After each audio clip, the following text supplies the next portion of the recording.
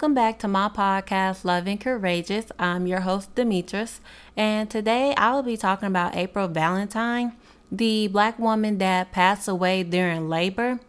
And I'll also be talking about the documentary Aftershock. Just in case any of you don't know, the documentary Aftershock is talking about the maternal mortality rate in Black women in America and also the systematic racism in the healthcare. And that documentary is also on Hulu. Now, I will do a part 2 to this episode, but on the first episode, I'm just going to be talking about April Valentine and the Black women in the documentary Aftershock that had passed away after giving birth. In my part 2 episode, which I'll post next week, I'll be talking about the systematic racism in the healthcare. Now, I will start talking about April Valentine now. So on January the 9th, April Valentine actually walked to a maternity ward at Centinela Hospital Medical Center in Inglewood, California. And she actually passed away during labor the next day. The Los Angeles County medical examiner said that she passed away due to a blood clot. Now in February, her family filed a complaint with the Los Angeles County Board of Supervisors alleging systemic and racist practices at the hospital. In August the 29th, her family and her partner, Nigel Robertson, claimed in a wrongful death lawsuit filed in Los Angeles County Superior Court and said that the reason why the 31-year-old April Valentine passed away was due to negligence by the hospital and staff. Her boyfriend, Nigel Robertson, also said that he wouldn't even take his dog to that hospital. Now, due to the complaint, board members actually called for a state inspection, which the California Department of Public Health actually ran earlier this year. In a statement to NBC News, Centinela Hospital Medical Center denied the allegations that are in the lawsuit, saying that it is dedicated to delivering compassionate quality care to all patients. The hospital also denied the allegation of systemic racism and said the healthcare reflects the very ethnic and racial makeup of the community. Now, the hospital also announced in August that they will be closing this maternity ward on October the 25th. April Valentine worked with a birthing doula. Just in case anyone don't know what a doula is, it's a person that is trained to provide physical, emotional, and educational support for a woman who is expecting or a woman that has already given birth. April Valentine partner Nigel Robertson said that Valentine actually had a Black physician and that she hung a large whiteboard in her bedroom covered with affirmations and aspirations that she recited daily. Some of the things that were written on her whiteboard were, I will have a healthy baby girl. I will not have any complications. I would have a healthy and beautiful pregnancy, and God would bless me with a good paying career. When April Valentine actually went into labor, her sister Keisha Cordova and her partner Nigel Robertson was also there. And her partner Robertson said that he was surprised by the conditions. And he also said that it felt like a prison. It was cold and it was raining that day, and he said that the windows were shaking and they had to put towels by the windows to stop the leaking. Now, Robertson alleges in the lawsuit that Valentine's obstetrician, Dr. Gwen Allen, did not arrive for hours, even though sending multiple requests to the nurses. He also said that the nurses said that, well, we can't call the doctor will cuss us out. April Valentine's sister Cordova said that she has also witnessed this. And the allegation about the nurses not calling the doctor is also in the lawsuit. Allen attorney Ludlow B. Query II said that last month, Dr. Allen did not cause his patient, who is April Valentine's death, and federal privacy laws actually prevented her from actually speaking out. Valentine's doula Stancis Askew was not allowed during delivery. Now, lawsuit says even though previous affirmations from the medical staff that Askew actually was allowed to be on site when delivery began, but Askew decided to text Valentine throughout her labor instead. Robertson has said that Valentine was feeling contractions and the nurses were inattentive and they actually refused to give her water. In the lawsuit, there's also a claim saying that the epidural was poorly administered. Robertson said that it took the medical staff 15 minutes to even put the epidural in Valentine. And he also said the nurse stuck April like 6 different times. Robertson says that April Valentine's legs also began to swell. And after that, Valentine actually started to vomit. She actually ended up stopped breathing. And he also said that her body just immediately locked up. Her eyes rolled back to the back of her head. He said he ran to the hallway and was like, "Help, she's not breathing. Help, help, help, she's not breathing." And he asked someone to help him. And he said that he began to do CPR himself. Minutes later, doctors took over according to the state health department inspection, but sadly, April Valentine did not make it. And the staff actually had to do an emergency C-section on her. She actually had a baby girl, and her name is Anaya April Robertson. And she was actually unresponsive at first, but is alive. So after going over Valentine's case, the state health department actually found the hospital did fail to prevent the deficiencies that caused someone to pass away or to get hurt. The agency fined the hospital $75,000 earlier this year, referring to a maternal death, but without naming the patient. NBC News actually obtained the state inspection documents of the hospital from 2019 from 2022. The agency found that staff failed to notify families about major changes in patients' conditions, and it was also a patient who died after receiving improper medical care. And they also had rodent activity in the hospital. In the document, it shows the hospital actually created plans for corrective actions. This means that conducting random cleanliness tests and offering staff counseling, suspending and later terminating an employee. California maternal death rate is one of the lowest in the country, with 18.6 maternal deaths for every 100,000 live births in 2020. But the maternal death rates for Black women between 2018 and 2020 were 3 times higher than white women. According to a report from the Centers for Disease Control and Prevention in 2021, Black women in the U.S. are nearly 3 times more likely to die from a pregnant-related cause than a white woman. It is said that implicit bias and differences in the quality of healthcare can play a role, and found that more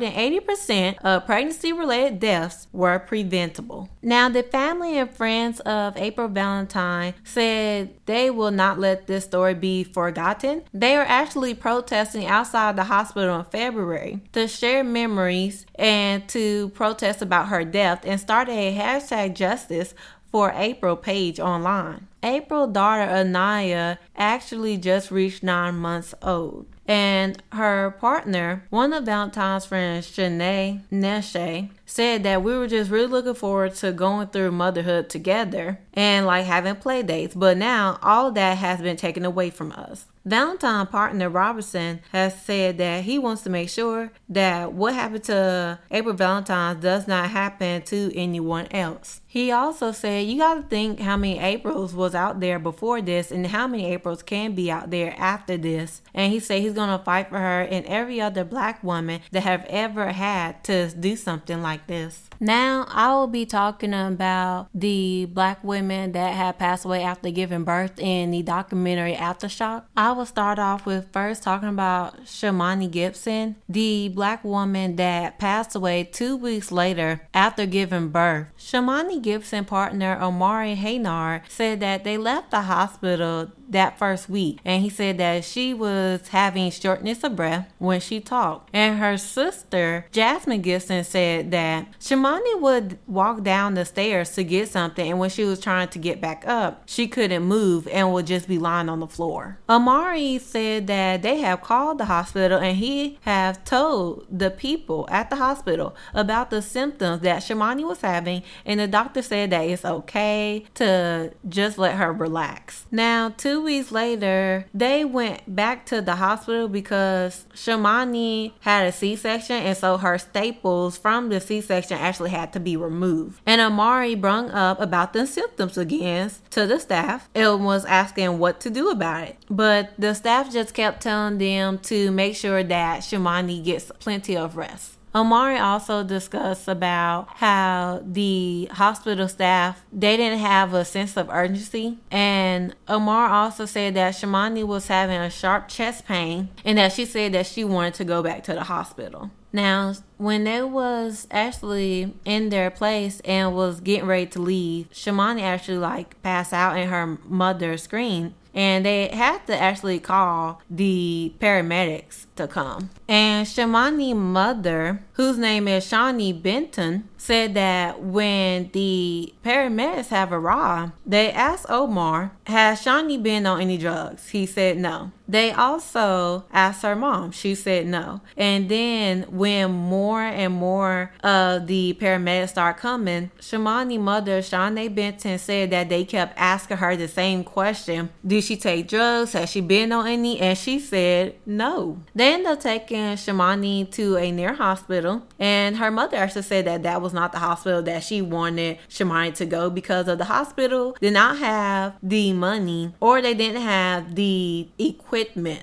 to actually take care of Shamani. When they arrived to the hospital, Omar said it was a pulmonary embolism that Shamani had, and the hospital staff said the only thing that they could do was give Shamani blood thinners and hope the blood clot would pop. Just in case anyone don't know, blood thinners is medicine that help blood flow smoothly through the veins and arteries. It's supposed to help keep the blood clots from getting bigger or forming. 12 hours later, Shamani was pronounced dead.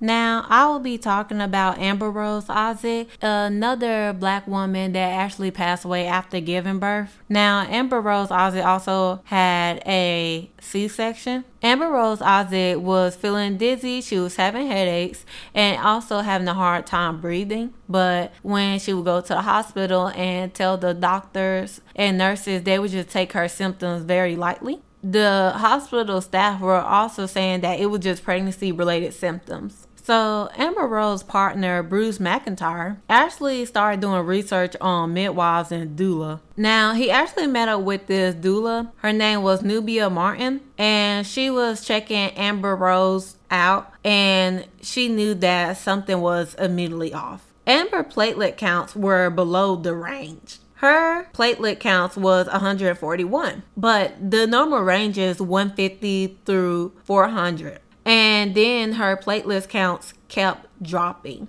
Amber was actually high risk, and the doctors didn't mention anything to them about it. Amber partner Bruce also said that Amber wanted to do a tell-all of the type of experience that she was actually dealing with at the hospital, Montefiore. The staff from the hospital finally paid attention and decided to diagnose her with HELP syndrome, which stands for hemolysis elevated liver enzyme and low platelets in pregnancy. She was actually taken to the hospital and they induced her labor, so she had a C-section. But Amber's mother, Renita Isaac, said that the high-risk doctor actually left Amber with the young teen. She also said that they cut Amber open and blood was like water. She was lying there on the table, bleeding out, and the staff neglected her. And Amber sadly passed away. Amber's mother actually used to work at the Montefiore Hospital for 25 years. And after Amber passing, the hospital gave a statement saying that their maternal mortality rate is 0.01, which is the lowest than both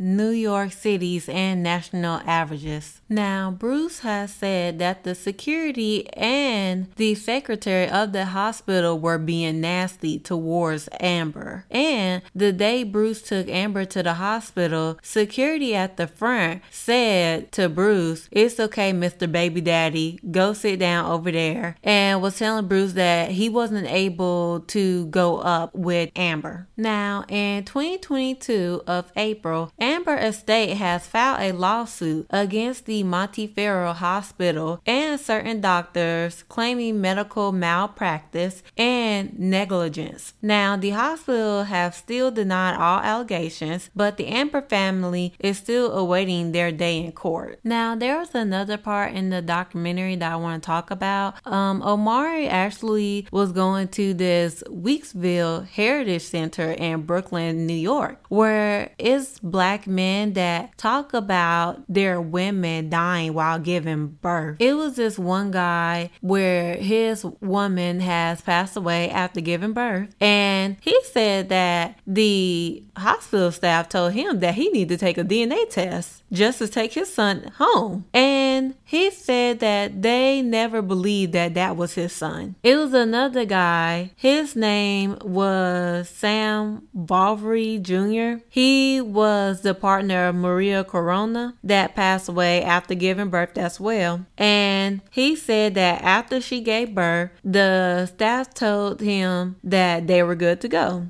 But Maria wasn't even able to walk. And Sam asked the nurses if they can extend, her time being at the hospital, or can, she get some more help. But he also said that when the insurance don't cover it, the hospital staff, they don't care about you that much. Now, I will give my opinion on all this. I will say this, it is very unprofessional for these hospitals to treat these women the way they did. The fact that they left Amber unattended when they cut her open was unacceptable. And another thing that I felt like was very unacceptable, the security, when he said to Bruce, Mr. Baby Daddy. That's offensive. What are you trying to say? I feel like he said that because they're black. The stereotype of black girls having baby daddies. And I'm like, that came off very biased and stereotype. And to me, that security officer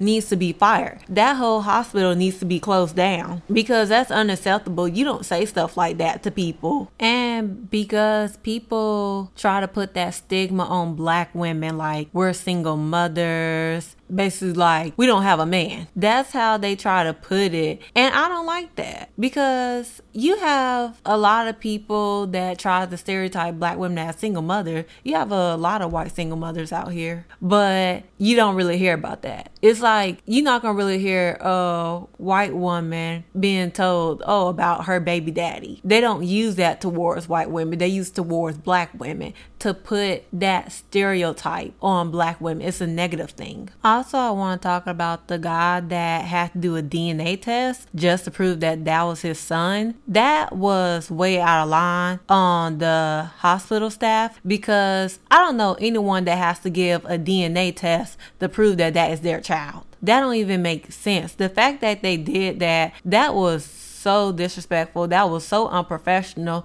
And to me, I feel like these people that work in the hospitals and they treat these people like this, they should be ashamed of themselves. Like, how do you sleep at night knowing that you are literally out here killing people? You're standing here cutting people's bodies open, just leaving them laying on the dang on operation table like it's nothing. How do you sleep at night as a nurse, as a doctor, doing this type of stuff? It's disgusting. That is all today for my episode. I hope that any woman out there that is pregnant, especially if you are a woman of color, I hope that you give birth to a healthy baby and that you get through your pregnancy without any complications. And I want to say thank you all for tuning in and listening to my podcast. I hope you all have a lovely day.